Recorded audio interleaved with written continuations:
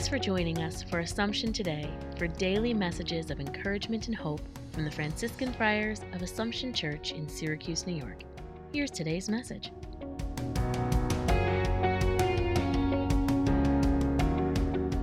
Today, the Church celebrates the feast of St. Mark the Evangelist.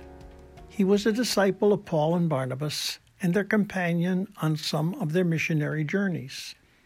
He was also probably a disciple of Peter and present when Christ lived.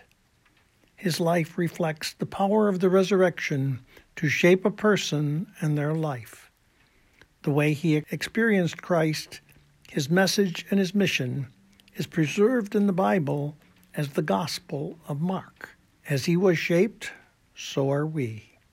Our life's journey and the way we live our faith in Jesus is a key factor for who we are.